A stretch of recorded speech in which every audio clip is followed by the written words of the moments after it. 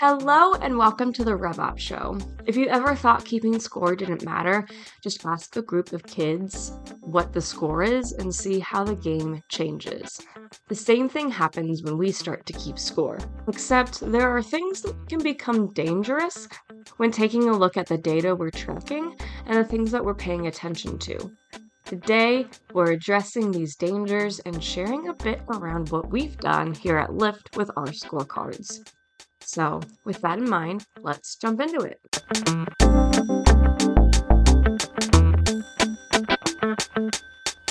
Jess! Doug.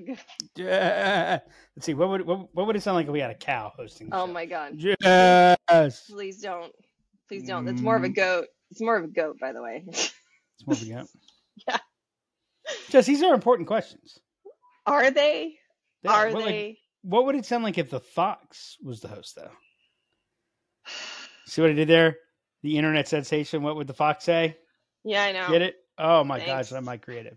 Wow. This is what you get for a Monday morning recording session, Jess. Yep. We haven't been recording on Fridays lately. It's been other mornings. Mornings, afternoons. I guess we did do an afternoon. Okay. It's like we live in a world, Jess, where location and time is secondary. Oh my god. So we're actually making progress against the space-time continuum, aren't we? We are. Yeah. It's pretty Just, I have a incredible question when you for think about it. Yeah, I have a very important question for you. You used to be in the travel industry, right? I did. Why are hotel doors so freaking heavy and thick? I mean, like crazy heavy and thick. Now, on first blush, I think security, right? Right. I think fire. Okay. Yeah. Like those make sense.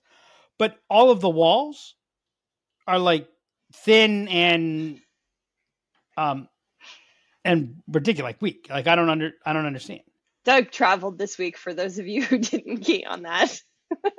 Well, I travel's picked up a little bit the last few times, and I realized. So I stayed at an old hotel a few weeks ago when Dylan graduated, and so that door was like super heavy. But I just figured, okay, it's an old hotel. Sure. I mean, I was at a Courtyard Marriott, and it wasn't like the door was impossible. It was like, the door was heavy, and the walls are like nothing. And I'm like, what? I don't understand the point. I don't have an answer for you. In my time in the travel industry, I never thought to ask that one. I mean, it's a legitimate question, though, isn't it? It is. I mean, I'm sure it's got something to do with cost. Well, I'm sure the thin walls are cost, right? But like, why not go with the thin door? It's the false sense of security. See, you know what? That's probably it. It's making you feel safe. The heavier the door, the safer you feel. You see, like I literally see people like because I'm in Florida. Both of these trips, by the way, were in Florida. Florida, God's waiting room. You know what the average age of a resident Floridian is, don't you? I don't know what it is. It's dead. Oh my God. That's chronologically speaking. Oh my God. They're I would go to home and I would see people like struggling to get, like there was one person I almost went to go, here, would you like some help? I can open your door for you. But I kind of thought that might get like, I didn't want to know what unexpected consequences were going to come from that. Oh my God. We're off to a productive start. It's going to be great. I mean, these are the things that go on in life. And these are the things that you randomly text me at 7:00 on a Saturday. You know what? You didn't respond to my text last night. Or yesterday afternoon. It was even during the afternoon. What was I thought was a great idea. I said we should start a murder podcast. That's right. They need to be the rage. Have you been watching? What is it with Steve Martin and Martin Short? I watched that a while ago. No, I watched the. Oh my God, I'm going blank on her. Kaylee Cuoco. Yeah, with Chris Messina. Based on our true story. Yeah, I haven't watched that yet. Man, I mean it's. I mean, technically it's a comedy, but it's a bizarro thing. Did you see the Drew Barrymore show with Tim Oliphant? Yeah. Diet? Yeah, so it kind of had a piece of that with a piece of the Steve Martin Show with a piece of Dexter. It's like if you put those together and you made. Oh wow! So it's dark. Okay, I didn't realize it was that dark from the. So like, is it dark? I mean, yeah, it's dark. I guess it's dark. Okay. I guess it's dark. I'll tell you what. Apparently, she did not want to be typecast or something because she went from 16-year-old daughter to Big Bang to some crazy shit. The flight attendant on Max, and then I mean, definitely moving out there. Yep. So it's very, very, very interesting. It's one of those. I definitely didn't dislike it, but I can't decide if I like it. Like, did I like it? I don't know if I like. Will I watch season 2? Yeah, I probably will. Okay. Like it kind of ended. I can't say it was a cliffhanger. It's an 8 episode original Peacock series. By the way, everyone made fun of Peacock. And Peacock's not bad, actually. I mean, I got to tell you, it's not bad, especially for old fogies like me. There's all kinds of old shows on it. I don't have Peacock, but I some of my friends do, so I watch. There was another show on Peacock that I was like, this is really good. Like Poker Face? Not Poker Face. It was what is it called? It's a competition show. It has like old reality stars on it, and they're all competing in a house. I'll tell you what. You see, I don't watch the reality stuff. Yeah. I live reality stuff enough. Poker Face, legitimately excellent show. Legitimately excellent. Oh, okay. Yeah, but so it's 8 episode, and it's not a cliffhanger, but it's almost like, imagine if they were filming I don't know, 16 or 20 episode season, and they just stopped at the end of episode 8. Oh, gotcha. And okay, like that's the end of the season.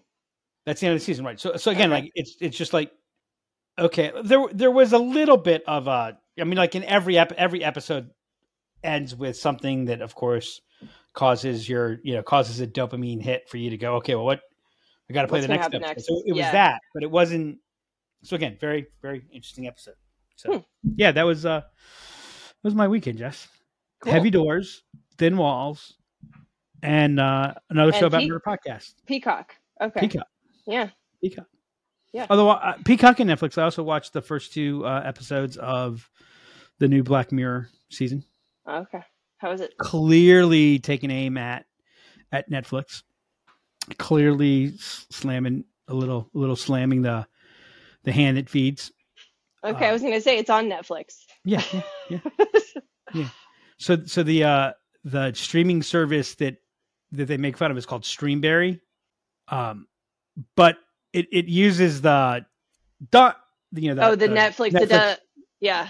It uses, so I mean, it's very clearly the color scheme out, the layout is, it's one of those things about Black Mirror. Like if you were to go back and watch every Black Mirror episode, you would probably walk away saying this wasn't as good as I remember it. And I think what it is there are a few episodes that just, that have been on Black Mirror that just absolutely nail things. Yeah. So, and I think it's 2 things. I think that the shows also, like, they sit with you. There's some episodes that, like, so I don't watch it anymore because there's a couple of episodes that, like, really, really disturbed me that I was like, I can't do this. Disturb you a little too close to that and just like, okay, I don't feel good. Are you talking about the British Prime Minister episode? Clearly, obviously. That was the first episode. Was that the first one? Yeah, that's the first. I think so. Yeah, that's the first one. Well, it used to be a British series. So I watched it before. I watched it before it was popular because I love British TV. Anything on BBC that I can get my hands on, I'll watch because their television's better than ours. I think you just like anything that starts with BB because you're a big Bill Bab DeVoe fan, aren't you? Bill Bab DeVoe fan. Yes. BBD, BBC. All right, Jess, we better get on topic. Or we need to. The audience. I thought the topic today was to talk about why doors are so heavy and why walls are so thin. You didn't really feed into it much. I was looking for a little bit more, so we kind of ran out of steam. Yep. All right, today I want to talk about the importance of scoreboard. Well, I actually wanted to talk about scoreboards in general, and the good, the bad, and the ugly of scoreboards. We've talked about in the past the importance of the scoreboard and how what you measure matters, but we're going through some stuff internally with scoreboards. So I wanted to talk about the pros and the cons. Yeah, and I think that I'm sure we'll get to that. I know what I've been thinking about is just firsthand experience. Maybe this episode. I was gonna say maybe this episode I'll do a little less pontificating. Like, yeah, that's gonna happen. We talk about structure. Mm-hmm. We talk about the importance of structure. We talk about structure is the invisible hand that guides every action, and I think the most visible, tangible part of structure is the score. Yeah. / the scoreboard. So the scoreboard is what people perceive the score to be. Okay. And I think we've talked in episodes previously, but if you ever want to know the importance of score, we've used this riff before. If you ever want to know the importance of keeping score, just watch any group of 12-year-olds be before and after someone says, "Hey guys," or "Hey gals," or "Hey everybody, let's keep score." And what's important to know is everyone is keeping score. Everyone keeps score. Whether you realize that or not, whether the score is conscious or not, everyone is keeping score. Everyone is there. There is always a level of internal accounting that is taking place, and that internal accounting is driving all kinds of judgments and inferences. And you remember going way back with some of the advising that we did on team development years ago, and with smaller companies. We talked about the fact that one of the most important questions that people need to have clear answers to is on, am I winning? Yep. That's what everyone is, at the end of the day, everyone is asking themselves the question, am I winning? Am I winning? And so we talk about score. And I think a lot of people mistake what is happening. Mm-hmm. They mistake what the score is, what the scoreboard is. I think that we fail to take into account a lot of the psychological and behavioral principles that score drives. And then also, and I really thought about this after we decided that this was going to be our topic today.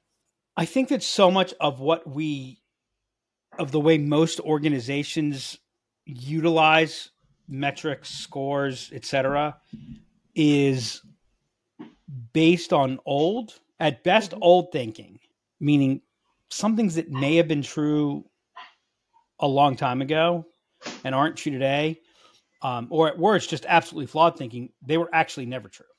Mm-hmm.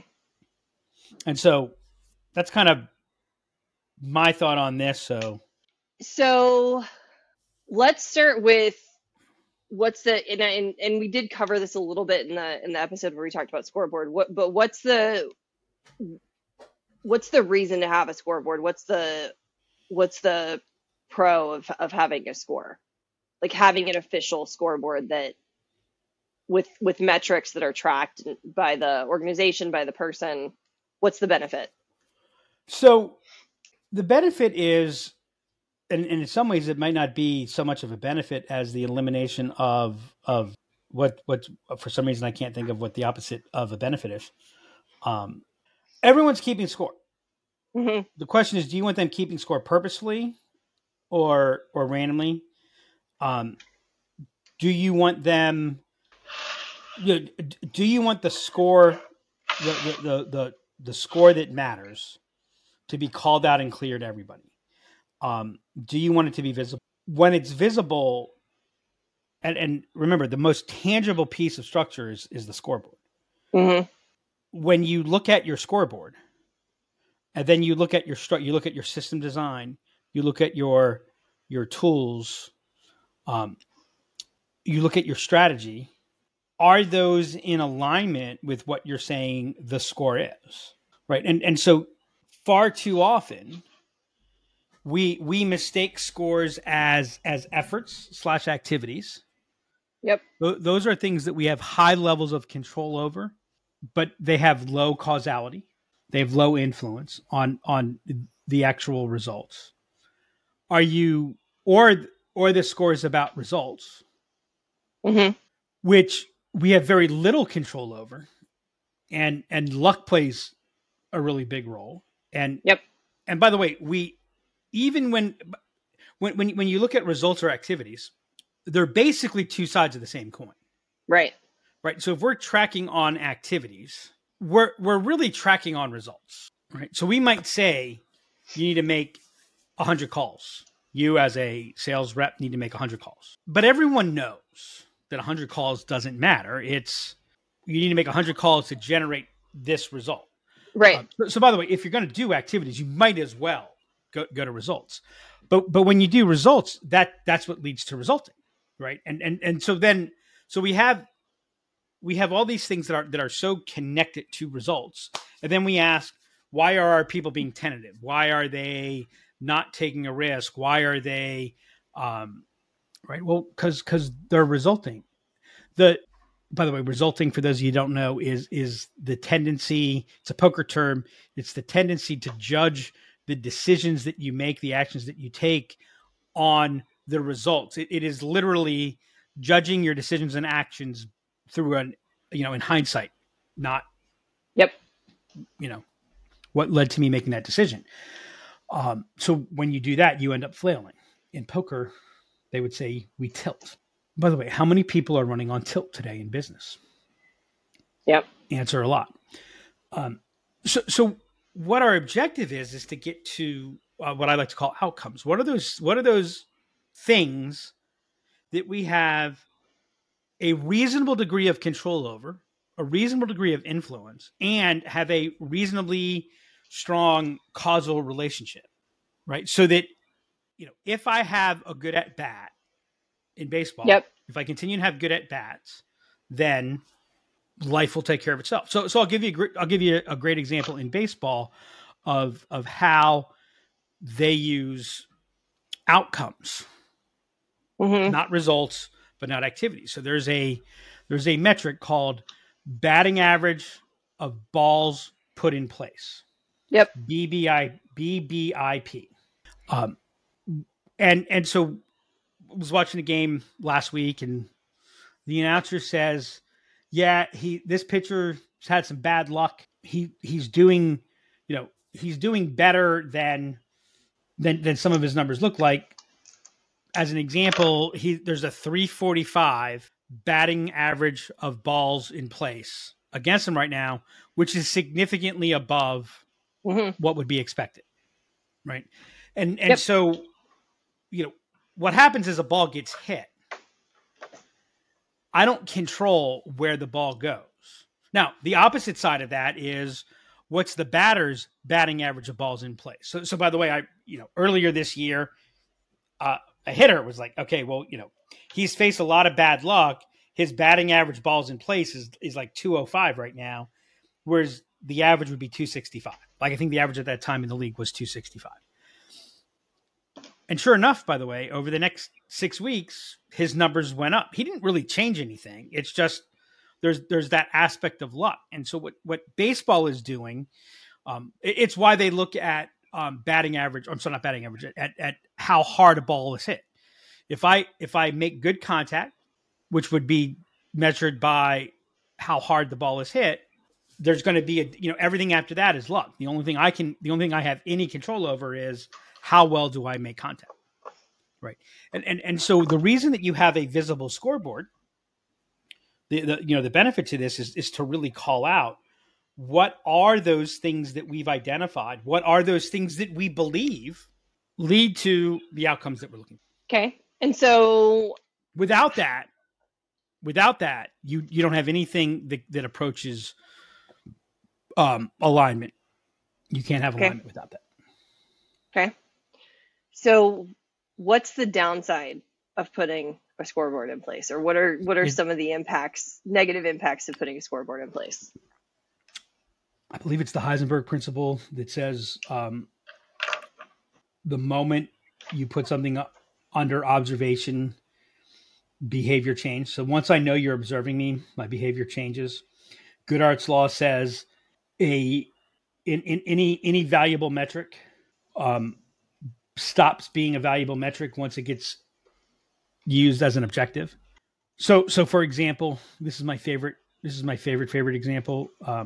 An email gets a 10% click-through rate or 10% click rate, whatever, 10% click rate, because click-through rate would be high, right?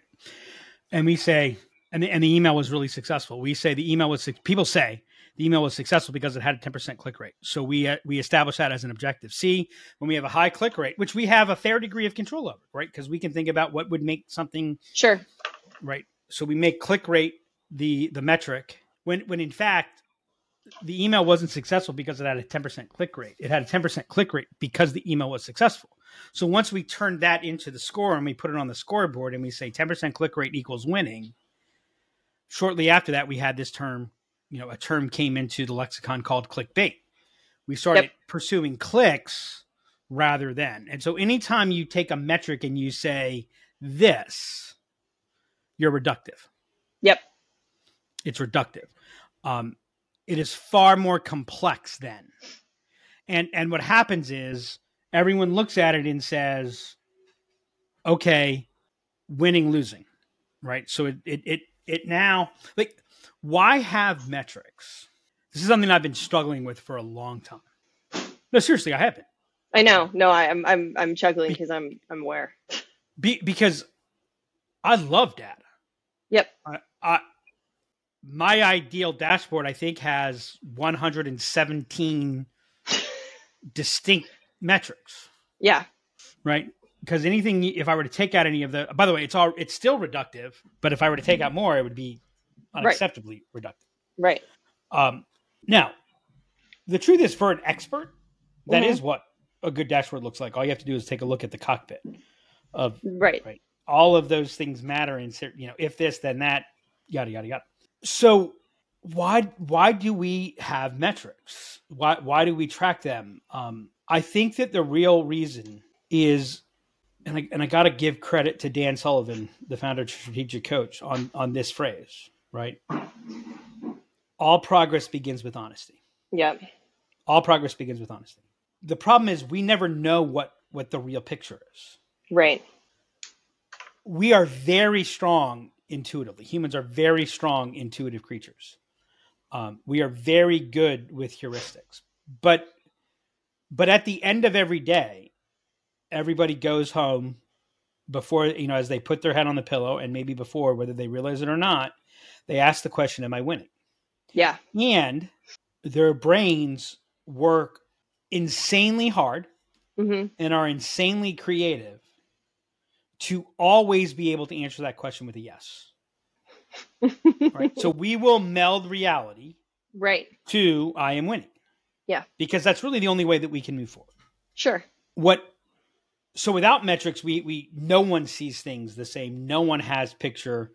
There's your honesty, there's my honesty, there's your perceived honesty. Like I'm not even seeing what I'm actually seeing. Right. I'm at best seeing the rationalization of what I'm seeing. Right. And I can only see what I'm looking for and all those different things. So there's a whole lot of just brain trash that's going in. And as you multiply that with 1,700 people, you get exponentially greater complexity. And so what metrics are trying to do, what you should be striving to do with your metrics, is to bring everybody as clear a picture so that we're looking at the same, and this is what source of truth, I think, really means. Are we getting the same picture of honesty? Where are we now? Where are things now relative to where we need to be? There's a whole lot of other reasons that people use metrics or think they use metrics, which I think get them in trouble. And I'm sure we'll go over some of that today. So I think the next thing I want to talk about is what we kind of saw as we rolled out a scoreboard, which is. Well, to be clear, this isn't the first scoreboard. This is like something that we've noticed, in our most recent update. Yeah. So we track points we use points for activities that are completed, and so we're using that as a indicator of what's been done in resource allocation and those types of things. What's happened is the team is now focused on points from the standpoint that they're worried that they're going to count against them, or they're going to be used and how do you avoid that from happening is going to be my follow-up to it. So why is it happening and how? Well, here's what's funny. You have a few things, okay? Because in this latest go around, in our update, we actually took away the weighting of points on the measurement of you, and I'm blown away by freaked is probably an overstatement, but the reaction that it got. Yeah, right? I don't know if freaked out is really an overstatement, but I gotcha. So in a previous episode when we talked about data and using data, I shared some of the interview that Michael Lewis did with Bill James. Bill James is the founder, is the father of Sabermetrics, which is the basis of all the advanced analytics in basically all of sports. And Bill James, who created the whole idea, has actually become a detractor of advanced analytics. And the reason is, he has always said that the data is valuable because it stimulates better thinking. You ask better questions.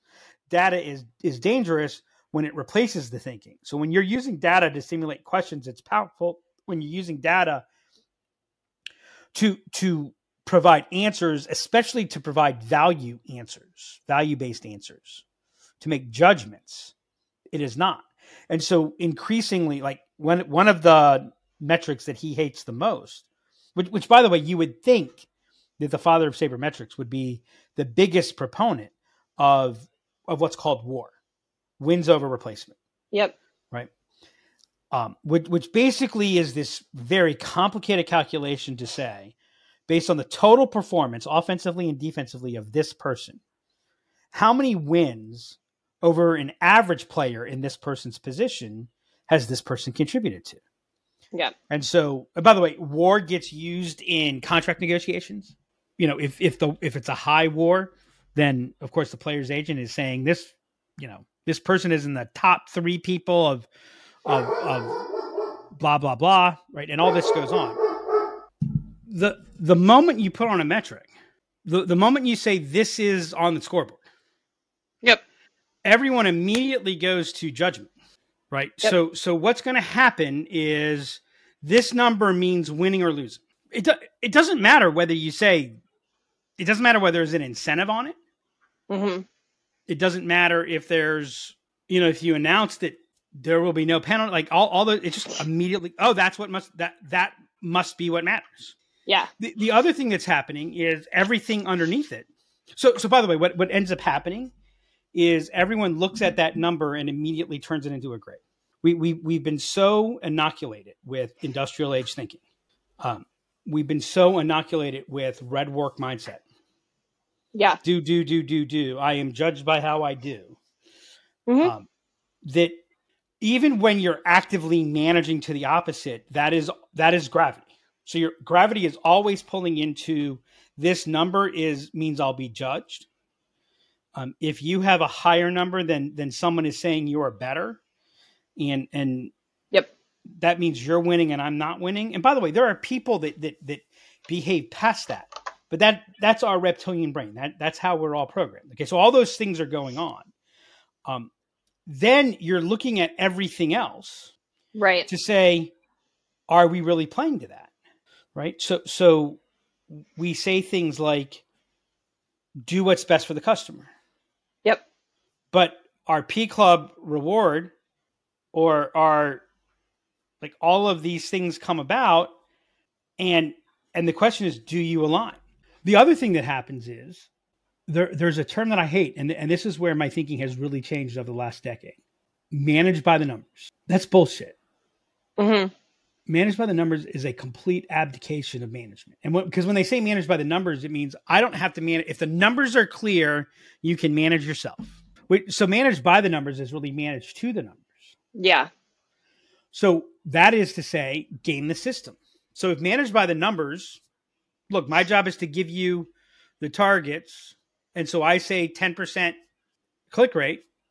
Then if you get a 10% click rate with clickbait, I can't complain about that. Sure. Because now I say, no, come on, you got to know what it means. You got to look at the spirit of the rule. You got to look at the spirit of the number. Oh, okay. Well, that's not what you told me. Well, but where am I supposed to get that? Right. Yeah. No, I agree. Right. Yep. Well. Yep. So clear numbers make managing and growing easier, because without them, it's impossible. Right. But it doesn't make it easy, because again, the moment you start calling out specific numbers, you're putting a funhouse mirror in place. And so there's a level of, and by the way, I'm not saying that this is necessarily bad, but I think that what is happening, what is important. Well, let me take a step back. So we announced some changes in what our key internal productivity metrics are. Yep. And it spooked everybody. Yep. You say freaked, I say freaked might be an overstatement. Do you think the numbers are what freaked them? Well, I don't think so. Well, no, because like we're meaningfully changing like the way that we're tracking and who we're allocating to. Are we I think people are changing? worried they're not going to get credit. I think it's all about credit.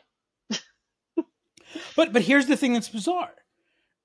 Have we in the old, before we changed the numbers, were we giving credit? Was someone being, was there some reward or some psychological reward or punishment? Right. Okay. So why? So what's causing this? We had said, here's where like when you say this is the scoreboard. Mm-hmm. So if you play football, average yards per gain is not on the scoreboard. Yeah. By the way, batting average of balls in play is not on the scoreboard. Not on the scoreboard. Right. So I can have a very high batting. I can have the highest batting average of balls in play and lose. Yep.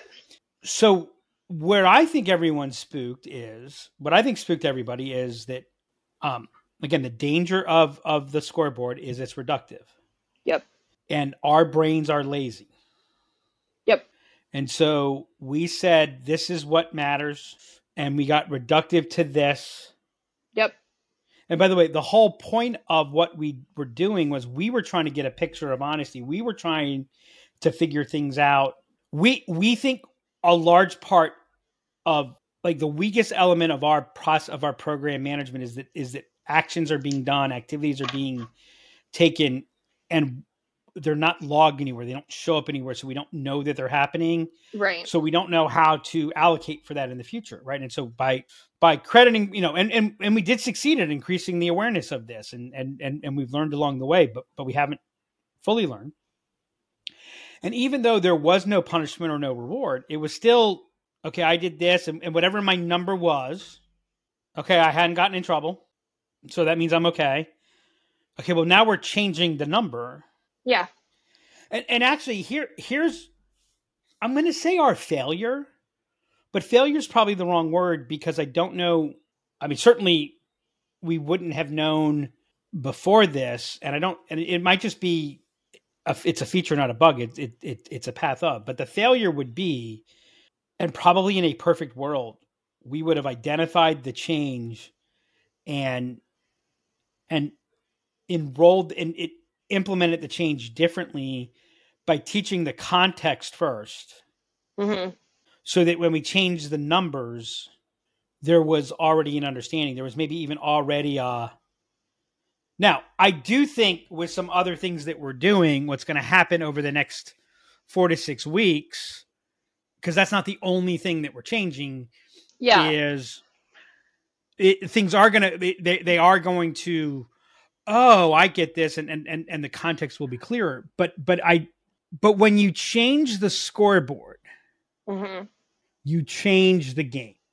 Yeah. So actually what you sparked for me is this is change management. And so I'm talking to one client specifically about this right now in regards to them with a CRM rollout and explaining to them that it's a process. It's not just one day you decide you cut over and everybody changes. You got to build understanding and connect those dots. Well, that's true and not true. Because again, so as we're talking right now, I'm actually battling in my head, and actually talking it out loud. I'm now thinking that maybe we did so the idea of build the context before you make the change sounds great in theory. I mean, when I said it, I thought that sounds really great, but never underestimate the power of someone to be committed to their status quo. Yeah. And sure. And there is only so much context that you can give. Yep. So and I mean the only way it's funny that you brought that up because I feel like we did give context, but I also have much more context in this instance to what's going on because I've got visibility to the background. So that yeah, but some of the questions that they have, they don't know what some of the terms mean, et cetera. But here's so the only way that you could theoretically give everybody full context is that everybody's involved in everything. And if everybody is involved in everything, you really lose any level of efficiency. It's really hard to get anything done. But B, I don't even think that you create a whole lot of context if everybody's involved in everything. Yep. Heck, we had 3 people. We have 3 people right now that are quote unquote involved. Like our vector alignment team right now is 3 people. Yep. So we all see the same things. We don't agree. No. Right. So if we had 27 people, we'd have, right. So at the end of the day, someone has to make that choice. Right. When you change the scoreboard, you change the game. Yep. When you change the scoreboard, there's a shock to the system. So yes, it's not like, I know the context of what you're saying, but so yes, it's not overnight, but it is also overnight. And if it's not overnight, then it will never happen. In that at some point, okay, today's the day. Yeah. This is what we're doing, right? We're moving here. So today's the day. This is the metric. Now realize one of the reasons why, like, is it okay that they're freaked out? I mean, I'd rather that they'd be not freaked out, but the option would be stay in the buy-in phase and never get to anything, right? Right. So the key to like change is not buy-in, then action. It's action, right? Then result, then learn, then action. And buy-in happens. Buy-in is an active sport. It's not a passive sport, right? We buy in by doing. Yeah. And we also have to understand that a lot of people, I would say 80% of humans, 80% of people are present-oriented people, which means when you're talking about something that they're not doing, it's not understood and it's going to be perceived as scarier or more dangerous. Yeah. Yeah. Right. We talked about there's future focused people, there's present focused people.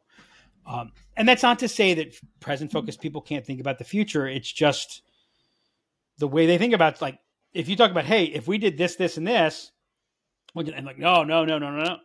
But then you come in, I mean, I like, Dan Sullivan calls them future company and present company. Right. Yeah. He's like, you talk to a present company person about, hey, we're thinking about this new offering. It'd be this, and your, head of operations, who's a present company person, goes, oh, well, that's going to cause this, we can't do that because of this, and that could happen, and this could happen, and this other thing could happen. Versus, okay, someone just wrote us a check for X for us to do this. What do we need to do? Oh, well, we need to do this, and we need to do this. We'll get this in place. Like they just respond completely differently. Right. Right. And so, the thing about change is more often than not, change is not the problem. Change is not what causes change. Doesn't cause the anxiety. It's the anticipation of change. Yeah. Right. And so there is an element that says, hey, let's do this. But I think that, see, here's what I think is totally screwed up. I think that we tie too many things to these metrics. Okay. and I'm really struggling here because like this is anything we say right now, unless we can make this like a 34-hour episode, is going to be reductive. I am really struggling with this idea around incentive compensation. Okay. Here's your metrics. Mm-hmm. You won't be punished for these metrics, but if you achieve these metrics, this is your bonus, and here's this, and Right. here's this. Okay, well, if you're going to bonus me on that, like, why am I going to bonus you? Theoretically, I'm bonusing you because I'm going to increase motivation. Right. But that's bullshit. That's bullshit. Why is that bullshit? Because it doesn't motivate. First off, the idea that external resources motivate is a whole. Mm-hmm. And so I'm re-listening to Leadership is Language, and Marquette says this in more than one place. He says we use terms like motivate and inspire, and what we really mean is coerce and comply. Yeah. Yeah. Right. There are plenty of studies that show the impact of financial incentives to actual motivation. Mm-hmm. And what they show is any level of motivation only goes up to a certain, once somebody is making a certain amount of money, it no longer motivates. Right. It doesn't mean that, the salesperson who's making $250,000 and is playing the comp plan because they're going to get $400,000 doesn't mean they're not going to push it for $400,000, but you're not actually motivating them. They're not actually right. And by the way, what they're probably doing, and you can see this even when I am in a lower comp where that money does quote unquote motivate me. Mm-hmm. And I'll pull back on something in a second on the comp on the $250,000 $400,000 motivation. What I'm motivated by is the psychological safety and need for more money. So what I'm going to do is like whatever your 10% click rate is.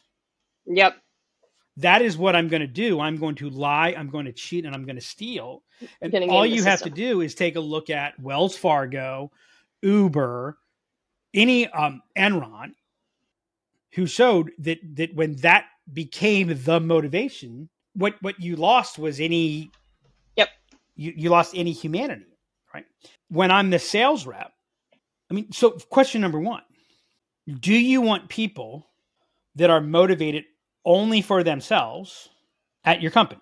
Like, is that the core group of people that you want? Probably not. No. By the way, most people are not motivated that way. Yeah. We are tribal creatures. We are social creatures. We want to do well. Right. We want to benefit others. That's a common thing that's happening. Now, I've seen people abuse this. So like I'm not suggesting, gee, I'm gonna, all the rewards go to the owner. I mean, I'm not against all the rewards going to the owner, but right. So you have this like the moment you put a reward in there, especially when you tie it to a score, you're creating win-lose, right? And so that's why people are behaving that way. If what our goal is to say this, like, let's all get to where honesty is. Let's all get as clear as we can to what is the destination. Let's figure out how we do better. Let's win games. Yep. Right. Now, this does not say that every person gets paid the same. Different roles have different levels of expertise and requirements. Yep. So like, again, all of these things come together. And as we start, the way we're managing comp is creating this underlying, it creates an underlying disproportionate focus on efficiency, which is having the net effect of we're basically sucking blood from the future into the present. And that's why if you take a look at these, if you take a look at the companies that really use metrics to drive behavior and performance, you're typically looking at the do it with a degree of success. And by the way, we look past all the people that try to do the same thing and fail, right? But you see companies in this high growth phase that are funded. So they're spending an artificial amount of money today. Yep. Because of what it can quote unquote do for them in the future. And you're basically just trying to pull the future into the present, and you're creating these, I mean, you're creating these nets of, or these environments of, major overreaction. So we overhire, we lay off, like everything that we're dealing with today. And at the same time, underlying trust levels across the board, internally, externally, go down. Now, I'm not saying that if you have, if you've just raised $35 million, that's the game. Maybe you signed up to play that game, and that's a game that you have to play. Right. Yeah. But if you haven't signed up for that, if you don't have the $35 million, should you be playing that game? See, all of this is still based in the idea that blue workers, deciders decide for the doers do and don't think. And the way we get you not to think, so like this whole key metric game that we apply to the play is an industrial age play that says don't think. Your job is to produce 100 widgets a day. If you produce 100 widgets a day, you get this. If you produce 120 widgets, you get this. By the way, if I say to the sales rep that's making $250,000 and I give them this incentive and you'll make $400,000, what I am trying to say is don't think. Yeah. Yeah. Do this, do this, do this. And oh, by the way, next year, because we saw all the things that you did trying to game the quote unquote game the system. Yeah. We're now changing the comp plan because now we want you to do this. And so what we're doing is we're asking you not to think. Right. And so as we circle back to the beginning, if I can say 200's the number, well, that's not fair. Right. And again, remember, and I don't want to tell people what 200 means because I don't want to get into the weeds. Right. Yep. But unequivocally, 200 is achievable because of what 200 means. Right. In the construct of what was happening, no, it wasn't achievable because things are being missed or things are being miscalculated, but no one's like, yep. And so what a number does, going back to the downside, what the number does is it replaces thinking. So what does management need to do? What does the organization need to do is we need to build the context around that. And what we have to do, especially for numbers that are truly going to drive performance. I'm sorry, truly going to drive improvement. Mm-hmm. Yep. If you want to have numbers for pure performance, I need to think about that. That's probably worth a conversation. But if you're going to have numbers that are supposed to drive improvement, that are supposed to drive progress, all progress begins with the truth. The purpose of the numbers, the purpose of that tracking is so we can get as close to quote unquote the truth as possible. And so that we're all playing with the quote unquote same truth. And if you put reward systems and penalty systems on that, if you don't make it safe, like if you're not teaching the context around that and how to talk about that, then you're not building the capability in your organization. You've got the benefit that there are far more markets that you're going to grow in than you're not going to grow in just because the wind's at your back there's always at least there's more often a gentle breeze with you than a headwind. Right. You're going to learn a lot of the wrong lessons. The moment you start putting judgments on your metrics, that's the moment everyone goes into resulting behavior, restrictive behavior, and you actually encourage hiding things, etc. What we're trying to do, the organization of tomorrow, is the doer decider. It's the doer thinker. It's that then works collaboratively in a larger place and teaching that basis of that conversation. You can't do it without the scoreboard, but we've got millennia of experience that we have to overcome so that it can be managed effectively. Yep. All right. I have some key takeaways.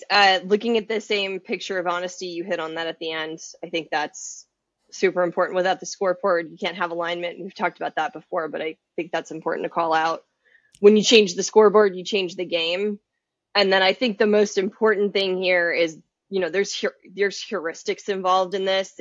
It's not just about the number. And so it really needs to be based on outcomes and not activities and results when we're looking at these things. And I think the scoreboard should prompt that conversation. Like it is about measuring it, but it's also about having that conversation with your team.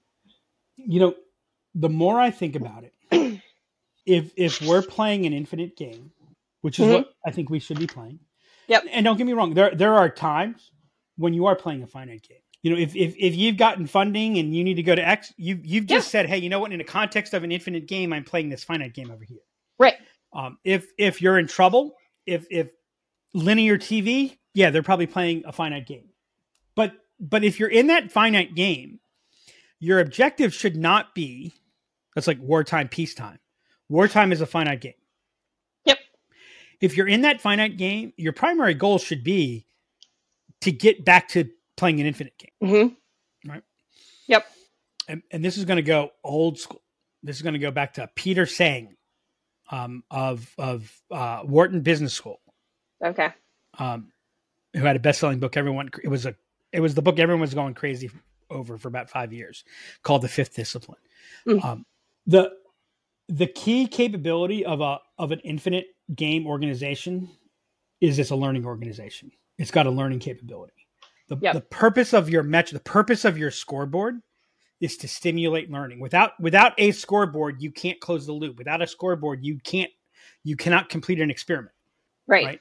And so what needs to happen is the more we can make learning, the rate of learning, the impact of learning, the key metric, and the score is a means to stimulate learning.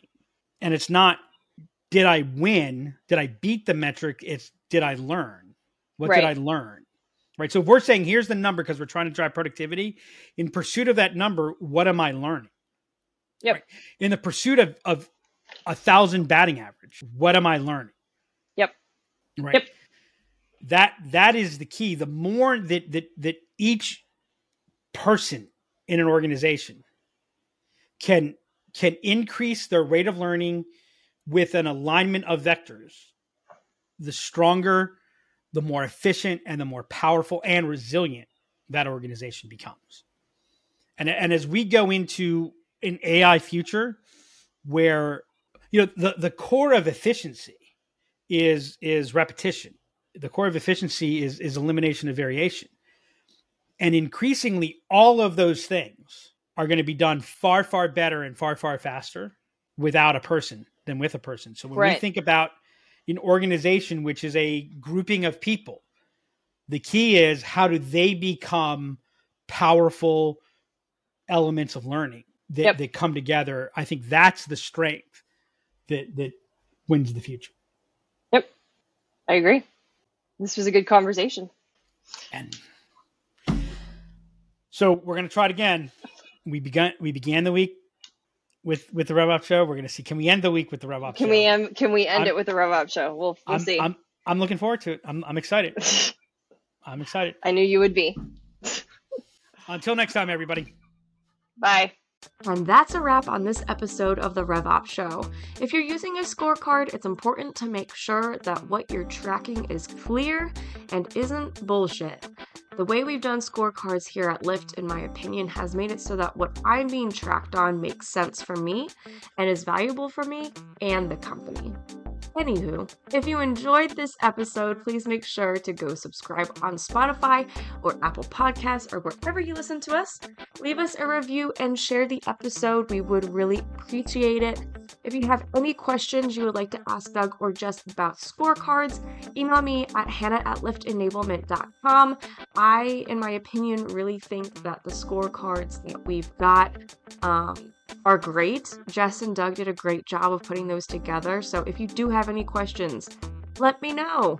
You can also hit us up on Twitter @DemandCreator. And until next time, remember, you can't solve your upstream problems downstream.